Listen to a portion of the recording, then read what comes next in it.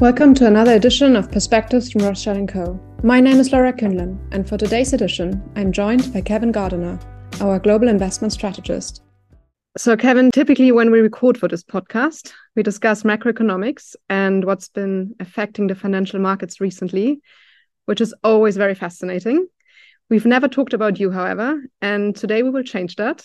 And I'm very much looking forward to another fascinating conversation. So Kevin, the term iconic may be a tad overused, but you've held the position of Global Investment Strategist at Rothschild for over 9 years and have indeed become quite iconic. They refer to you as the London Oracle in the Zurich office. That's scary. I didn't know that. It's very flattering. I didn't know that. I'm not sure I wanted to know that. A serious question, though. You studied economics at the London School of Economics and went on to pursue a master's degree in economics at Cambridge University. Was it always evident to you that you wanted to become an economist? No, it wasn't. So I did an international baccalaureate back in the days when it wasn't particularly well-known exam, and I went on from that to become, I thought, an electrical engineer. And when I arrived at university, and at my sandwich course with what went on to become British Aerospace, I found out that electrical engineering was not just a bit of maths, which I liked. It was entirely maths, and it was too much maths. And I had become quite interested in other subjects, and I enjoyed writing. So I felt I should try and find something that was a nice mix of hopefully the literary and the numerate, and economics fitted the bill. And I chose economics, having taken a year off. I did 2 degrees. I worked as an economist at the Bank of England, and I've been doing economics ever since. So I've clearly got limited imagination, I guess. You already mentioned that you started your career at the Bank of England. How do you think your early experiences in the central bank have shaped your views on monetary policy and economic governance?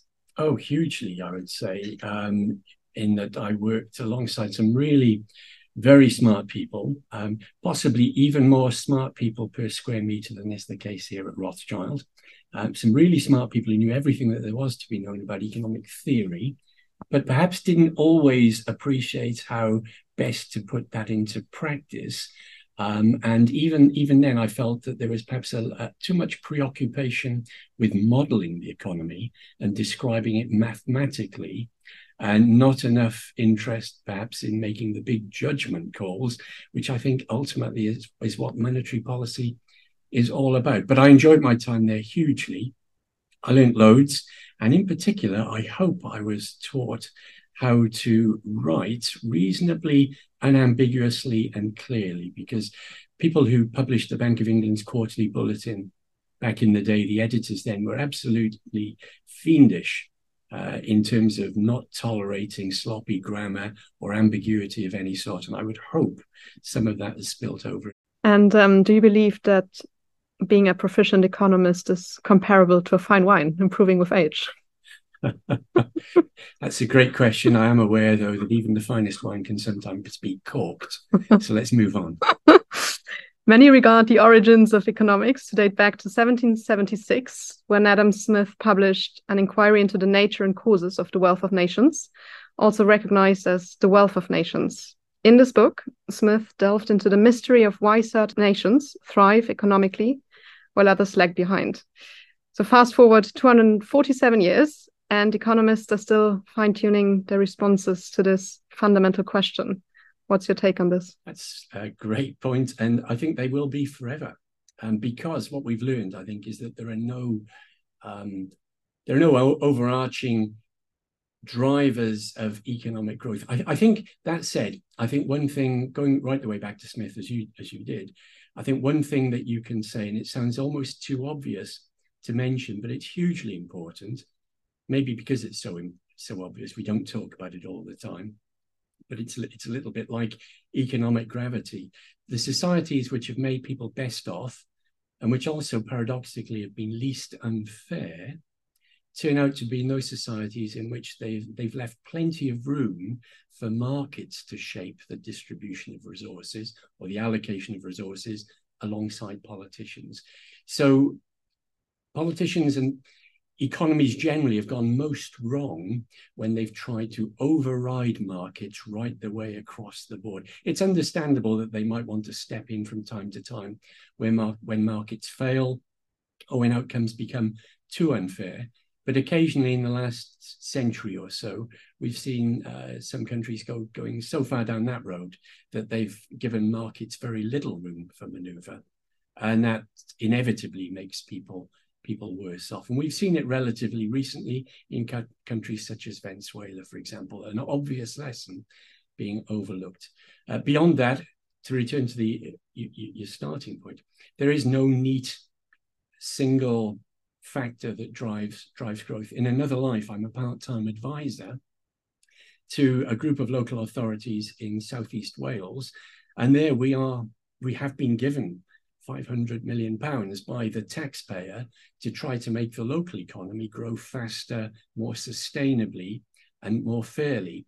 And if I've contributed positively to that project, I would like to think that it's been in my advice, which has been to keep a very open mind about how best to spend the money, not to come to this with any preconceptions, but to look perhaps for established centres of excellence and reinforce those rather than have some sort of macro template that we think things must conform to. Hope that makes sense. It does. Thanks for sharing. Turning to your job today, at the center of our Mosaic investment strategy is the asset allocation meeting or committee, which you chair. Could you elaborate for our listeners on how we go about making decisions when it comes to allocating our assets? Well, I would like to think, most importantly, the most important element is that it's very collegiate. So I think we have 5 voting members on the committee, and we have a very frank discussion amongst those 5 voting members. I would like to think, as chair, and Carlos as our CIO, I would like to think that between us, we really do encourage a very frank and open exchange of ideas. Then I would say, in terms of the discussions themselves, if there is a pattern to them, often or usually I might summarize what's happened since the previous meeting.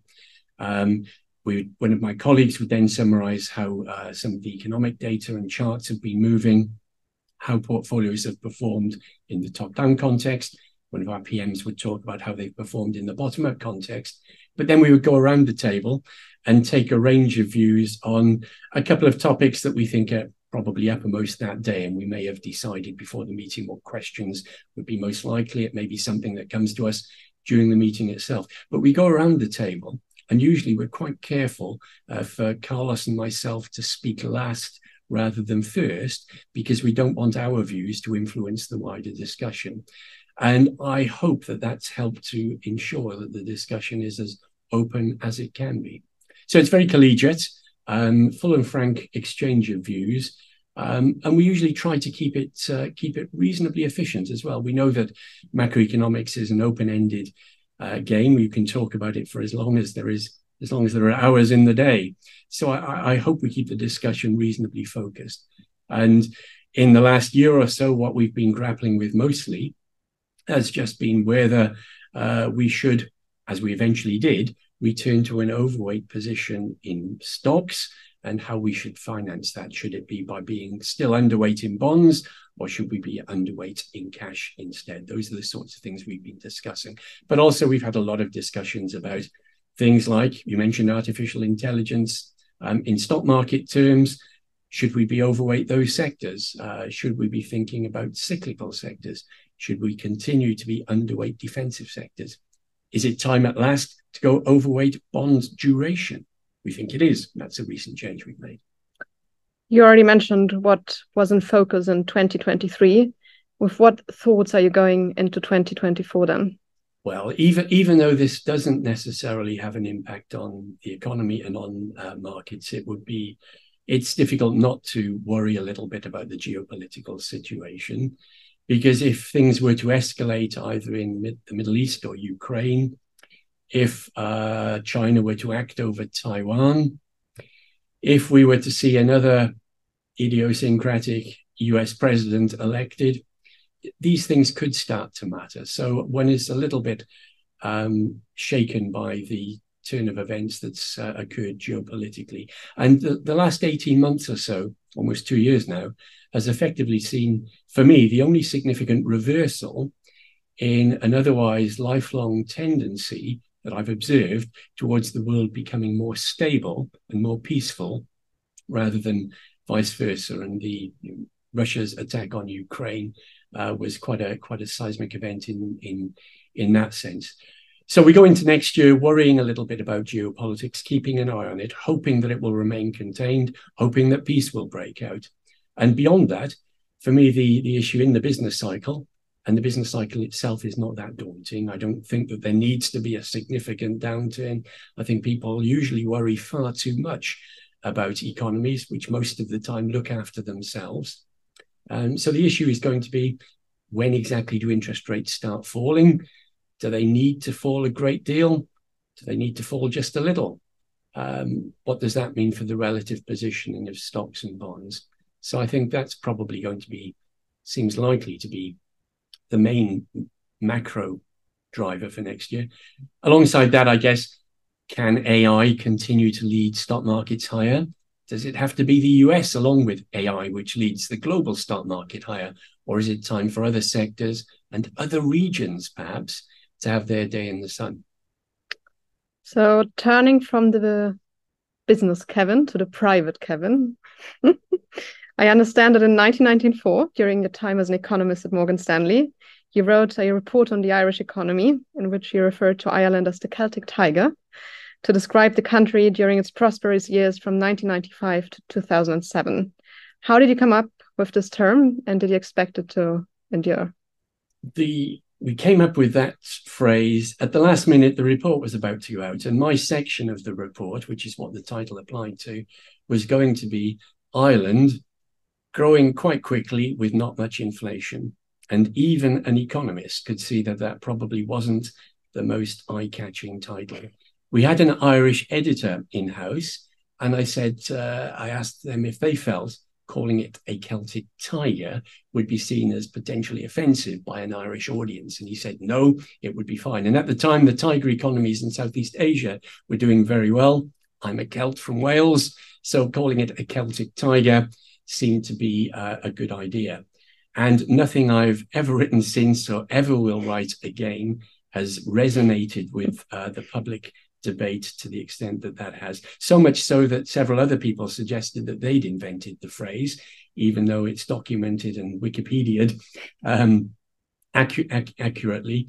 And as I say, it became an absolute cliche everywhere. I worried at one point in the noughties whether it was becoming counterproductive because people were using it as a shortcut for thinking about the Irish economy. And the underlying substance is very good.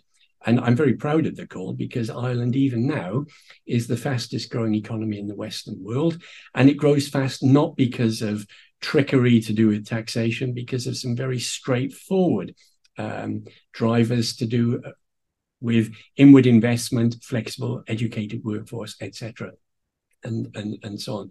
So it went on to become a very widespread phrase. And I have gone so far as to apologize in Irish media, television, radio, print, for my crime of cultural vandalism, which effectively is how it might have turned out. And I even apologized at one point to the Taoiseach, Ireland's prime minister. I was introduced to him as the man who coined the phrase, the Celtic tiger, and I won't reply in exact terms as to what he said, but it was to the effect of, I thought we'd forgotten that one. So overall, yeah, it was cheesy, but I'm quite proud of the call. And the principles, which are that the supply side of the economy matters hugely, and you shouldn't be dogmatic about looking, about where it is that you look for economic growth, is something that I still apply those lessons, I think, on a day-to-day basis and in my work in Southeast Wales. And now we have the apology also on the podcast, right? So we do. It's out there. So it's there. Definitely, again. Kevin, I know you love music. You play a couple of instruments and you're a trustee of the London Music Fund. What does music give you?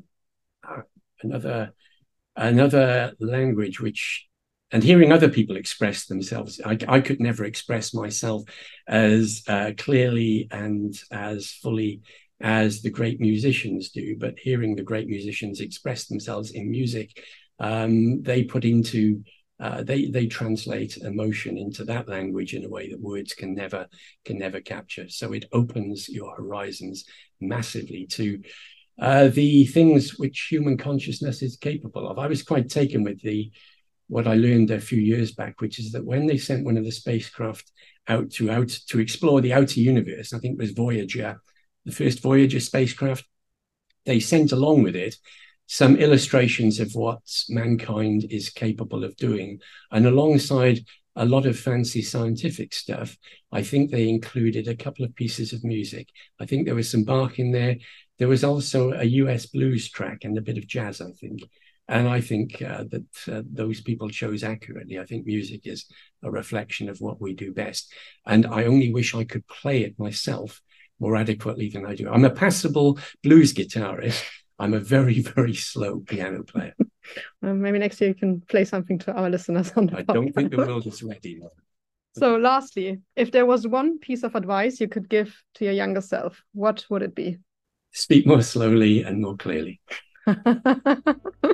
That's a great one. Kevin, you've got a great brain and a great pen, and you've provided our colleagues, clients, and other followers of the markets with insights for a long time. So please keep doing that. That's very kind of you. Thanks very much. It's been great chatting. Thanks so much.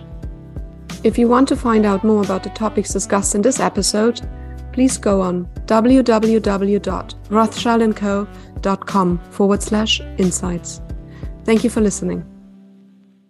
Please note, this audio content is produced by Rothschild & Co. for information purposes only, and any reliance on the information provided in it is done at your own risk. This content should only be used or reproduced with the express written permission of Rothschild & Co. The podcast is not provided as a solicitation, recommendation, or invitation to buy or sell any security, fund, or any other banking or investment product.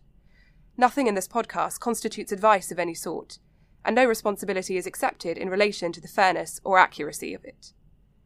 The value of investments and the income from them can go down as well as up, and you may not recover the amount of your original investment. Past performance should not be taken as a guide to future performance.